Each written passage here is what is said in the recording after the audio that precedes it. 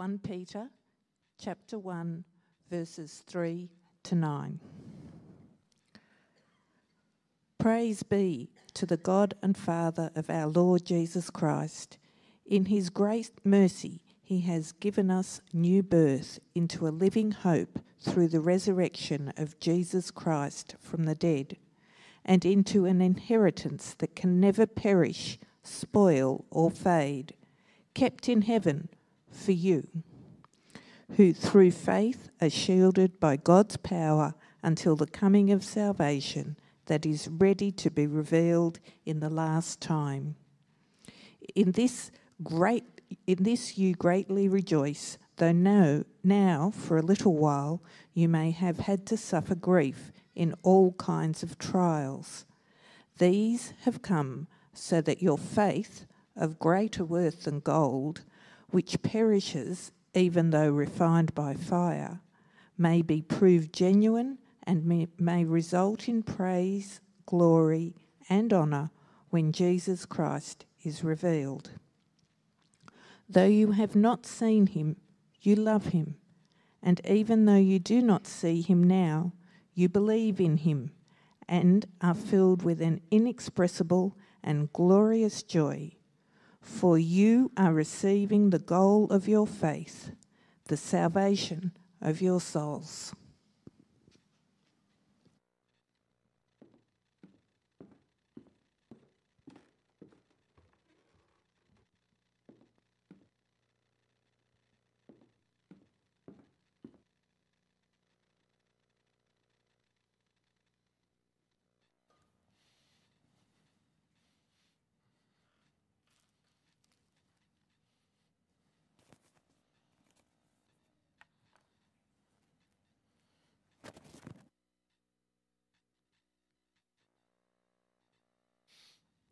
Try not to lose my hearing aids, microphone, along with the mask. Life's complicated. My name is Colin, for those who don't know me. I am one of the several retired ministers who enjoy being part of the DAC family, and it's my great privilege to come and share this wonderful passage with you today. Let's pray. Lord God, we thank you for this wonderful scripture. Open our hearts to rejoice as we hear it. Open our minds to receive your truth. Open our wills that they may follow your will. In Jesus' name, amen.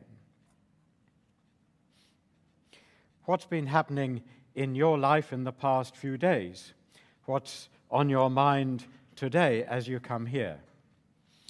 Anxieties about health? Worries about HSC. I've got a grandson doing HSC this week.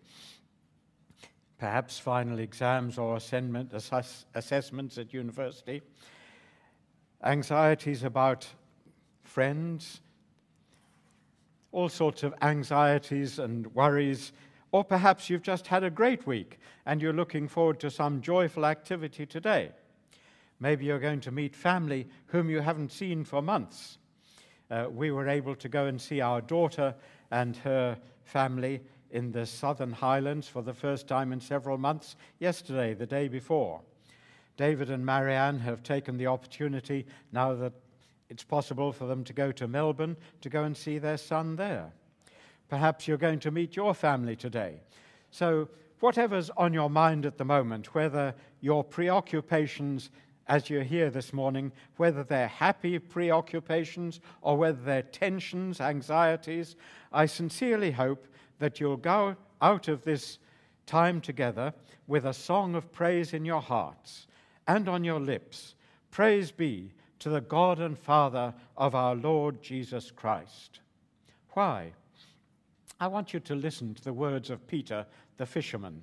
Listen to Peter, who stood on the mountain and saw Jesus shine with the glory of heaven. Listen to Peter, who wept in shame when he had sworn, I don't even know that man. Listen to Peter, who rushed into the hillside grave where he'd seen Jesus buried and saw that he was no longer there. Listen to Peter's song of praise And then I hope that you will sing with him for the same reasons that he was able to sing praise. Praise be to the God and Father of our Lord Jesus Christ. In his great mercy, he has given us new birth into a living hope through the resurrection of Jesus Christ from the dead. A living hope. A living Savior gives us a living hope. Peter watched the crucifixion from afar. He was devastated and disgusted at the way he'd betrayed his master. A couple of days later, some of their women friends burst in and told the disciples that Jesus wasn't in the tomb. Peter couldn't run as fast as John. The Bible tells us that. John got to the tomb first, but Peter went in and looked. Jesus wasn't there. Later, by the shore of Lake Galilee, he met Jesus and heard those wonderful words of restoration. Peter, feed my sheep, feed my lambs. The center of our faith is the Savior who on the cross nailed to it our guilt, our failures, and then who broke the bonds of our greatest enemy, death. The center of our faith is a Savior who rose from death never more to die, and who offers us new birth into a living hope. This hope is not a vague wish list. I don't know if you see on television that ad for Lotto or something. Wouldn't it be nice? This hope is not a wouldn't it be nice. It's the living hope that as Jesus rose, so we shall rise and be linked to him forever. A few weeks ago, David preached an excellent sermon on being yoked to Jesus. Jesus saying, "Take my yoke upon you." I would venture to claim that I'm probably the only person here who's ever ploughed with a yoke of oxen. You can tell me afterwards if you've ever done it. You may have seen horses ploughing, and my wife, Wendy, her father, when she was young, used to plough with horses, worked on a farm in England with horses, but I've actually walked behind a yoke of oxen holding the plough into the soil. Oxen are still used quite a bit on small farms in Africa, and Wendy and I were teaching in a Bible college in Tanzania, and the college had a little farm where we grew food, and they were using a yoke of oxen to plough, and I thought, I must have a go at this. I was young then, I was only in my 60s. So I went and grabbed the plough and walked behind the yoke of oxen. Quite hard work, actually. When Jesus invited us to share a yoke with him, he didn't put an end date on it. If we're yoked to Jesus in life, we're yoked to him in death, and he takes us through death with him. He still bears our burden and walks us through death into life. That is our living hope. In the burial service, we use those wonderful words, in sure and certain hope of the resurrection to eternal life. It is a certain and sure expectation, not an wouldn't it be nice. But notice that this sure and certain hope comes because we've been born into God's family. In his great mercy, he has given us new birth into a living hope through the resurrection of Jesus Christ from the dead. A lasting inheritance. When we came to Australia 40-odd years ago, I was able to buy a plot of land in the Southern Highlands because I'd received a small inheritance from my grandfather. You'd be amazed how cheap land was in the Southern Highlands 40 years ago. So I was born to my father, who was born to his father. So I shared in the family inheritance when my grandfather died. We receive new birth into God's family through faith in his Son, activated by the Holy Spirit at work in us. And so we have a legitimate share in the family inheritance. We built a house in the Southern Highlands, but we don't live in it any longer. No earthly inheritance lasts forever. When my mum died later, I inherited a small amount, and I put that into superannuation. Then came the global financial crisis. Remember that a few years ago? Our superannuation lost a third of its value. Jesus talked about laying up treasures in heaven where moth and rust don't corrupt and thieves don't break in and steal. Nowadays, it's much more likely to be scammers who break in and steal. Perhaps you've caught up with the latest one. The latest one that we've had is a phone call from Australian Border Force, allegedly, saying that they're going to come and get you because of some parcel that has been sent to you, and obviously they want your bank details and so on. Scammers break in and steal. The family inheritance that Jesus invites to share with him is one that is eternally enduring. Peter says that it can never perish, spoil, or fade. It's their only ultimate security. Banks can crash, stocks can tumble, houses can burn down. The house that we built in the Southern Highlands very nearly did burn down in those fires last year. It burnt down the fence and the garden. Our grandson lives there. But this inheritance that Jesus gives us is kept in heaven for you. No wonder Peter says that faith is of greater worth than gold. Gold used to be the ultimate security. It was the basis for banks and even governments. But faith gives us a greater security than gold. We share in the amazing inheritance of the children of God, an inheritance that is eternal in heaven. We can't yet understand all that that is going to be, all that we shall experience. It's beyond our human understanding. It will be a glorious inheritance. So, we have great rejoicing in a little suffering.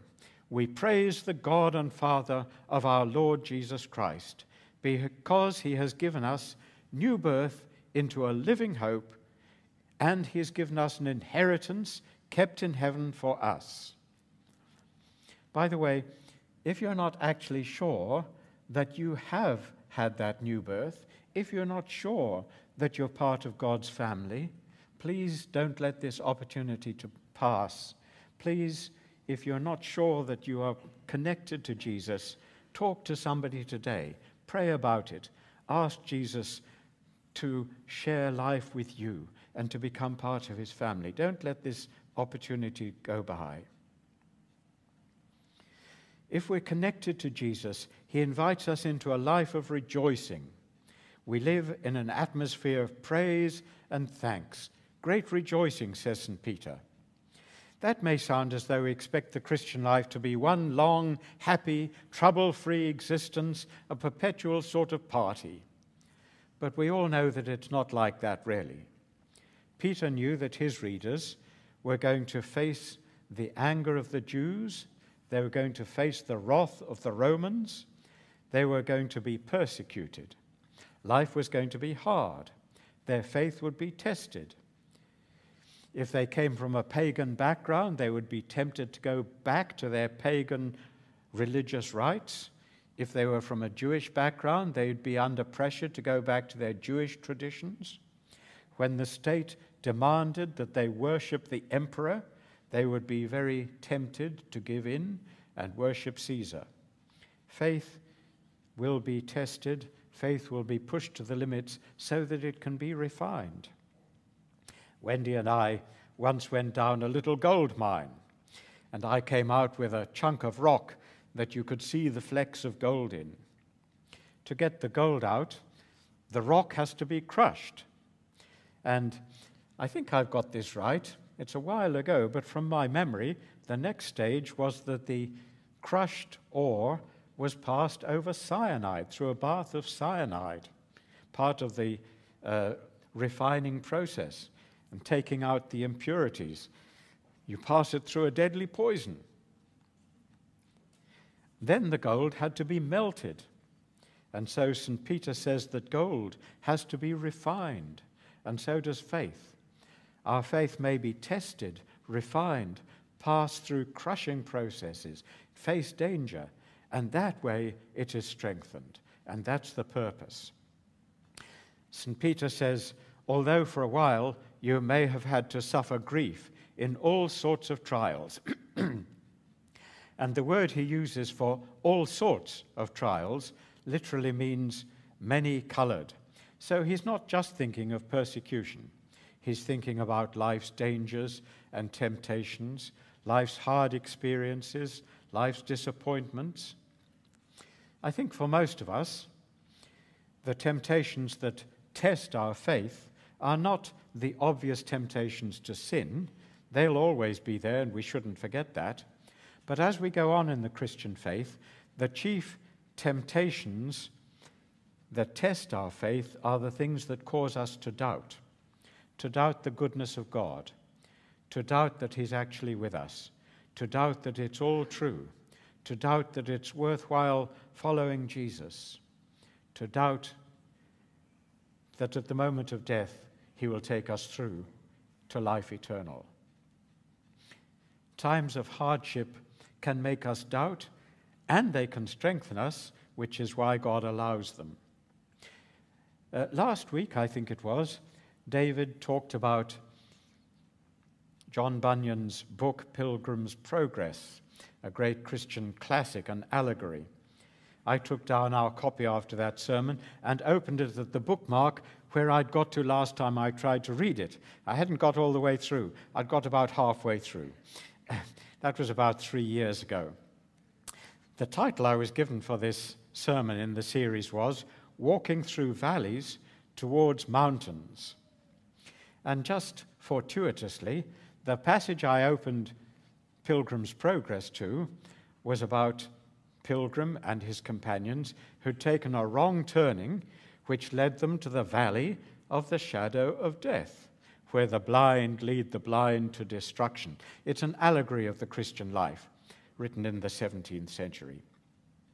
And then they came to the castle of doubt, which was owned by giant Despair and his wife Diffidence. They were imprisoned for a while in the castle of doubt, until Pilgrim remembered that he had the key of the promises of God, which opened the doors and let them out. Just fitted well with this sermon. And so they came back to the King's Highway. The promises of God, the sure and certain living hope of our lasting inheritance, overcome doubt and despair and diffidence. Many of you will have grown up in an age of doubt, and the rest of us, our children and grandchildren, have grown up in an age of doubt. We didn't grow up in an age of doubt. We grew up in an age of certainties. Doubt. We live in a very cynical age. Most people know little of the Bible, and they've been taught to doubt what they do know. They've been taught that it can't really all be true, that it's a lot of mythology, and sadly that's been strengthened by some liberal theologians casting doubt on the truth of the Bible. People have been told that the Bible's full of inconsistencies. Ask them what they are, and they can't tell you because they've never actually read it, but that's what they've been told.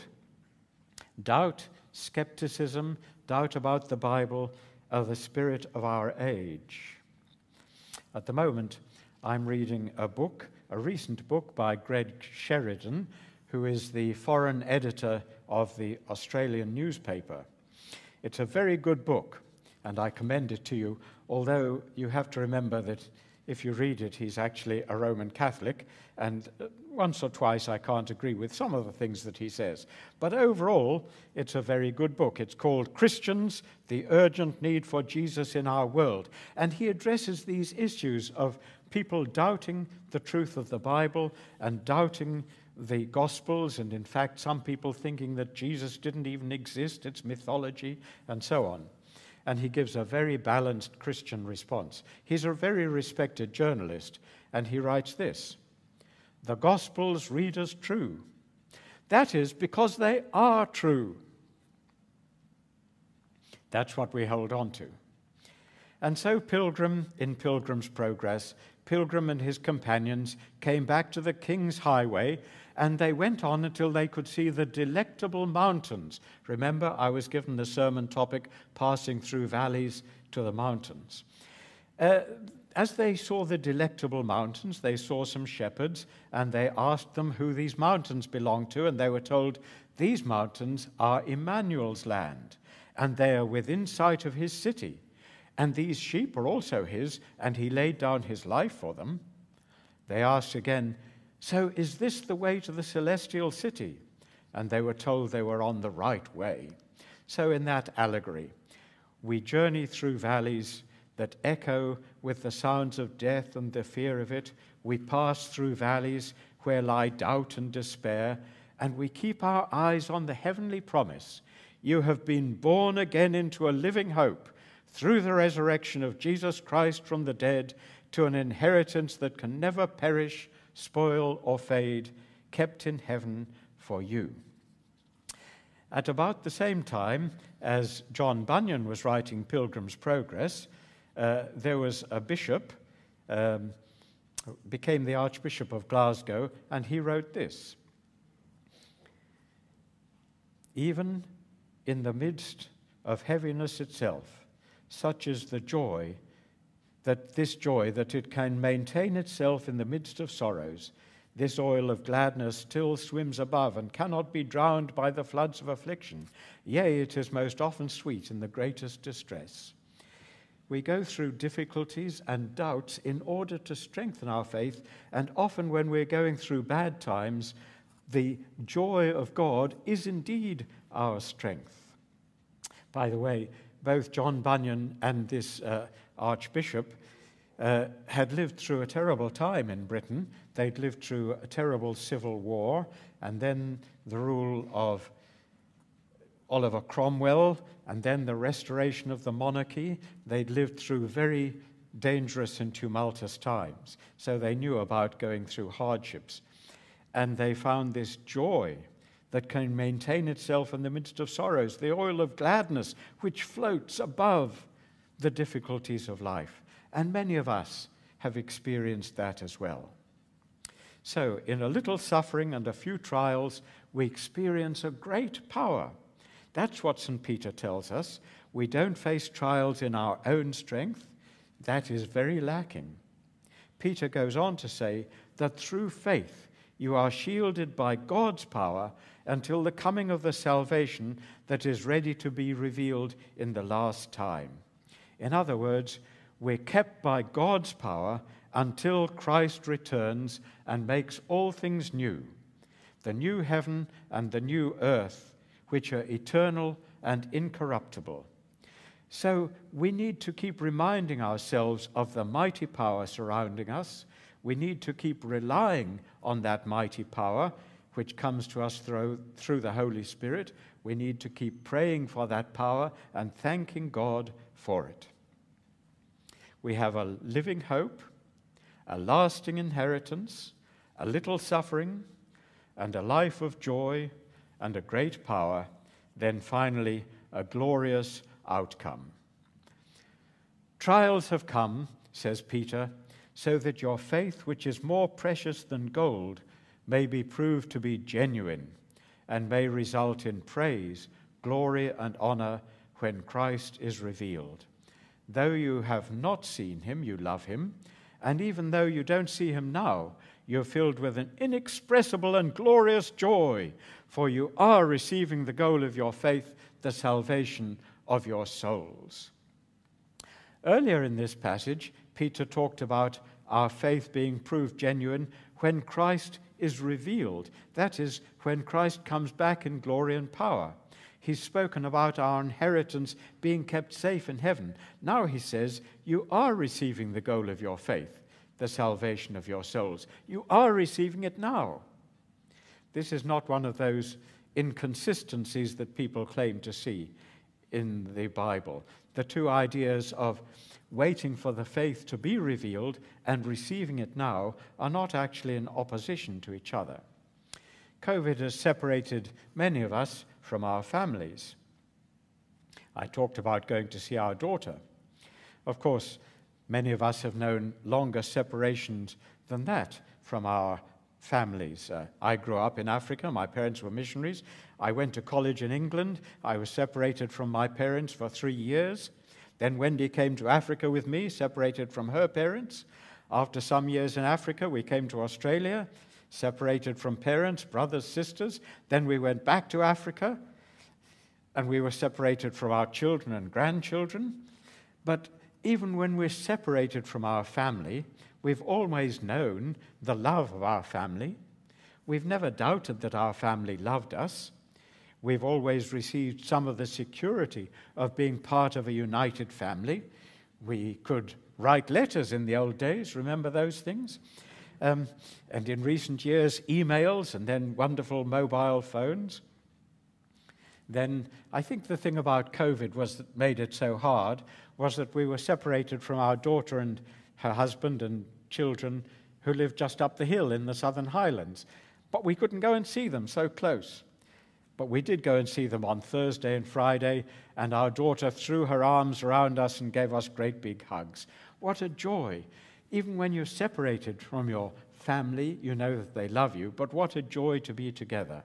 And so we're part of God's family. We're separated from our Father in heaven for the time. We don't see Jesus face to face, but we're still receiving their love, their strength, their power. We are receiving that salvation now, and we look forward to the day when it'll be a coming together. We'll see them face to face.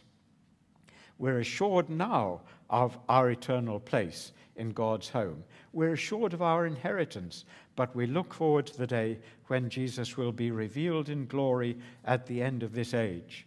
Then we shall see the end of spiritual warfare, the end of doubt, the final victory of God. Sin, death, evil, the devil himself will no longer even exist.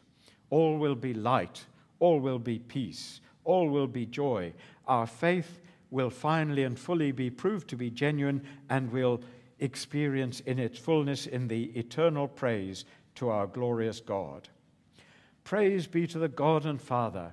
I said at the beginning, I want you, whatever life's experiences you're going through, whether they're good or bad, I want you to go out with this song of praise in your hearts. Praise be to the God and Father of our Lord Jesus Christ. In his great mercy, he has given us new birth into a living hope through the resurrection of Jesus Christ from the dead, and into an inheritance which can never perish, spoil, or fade, kept in heaven for you. Let's pray.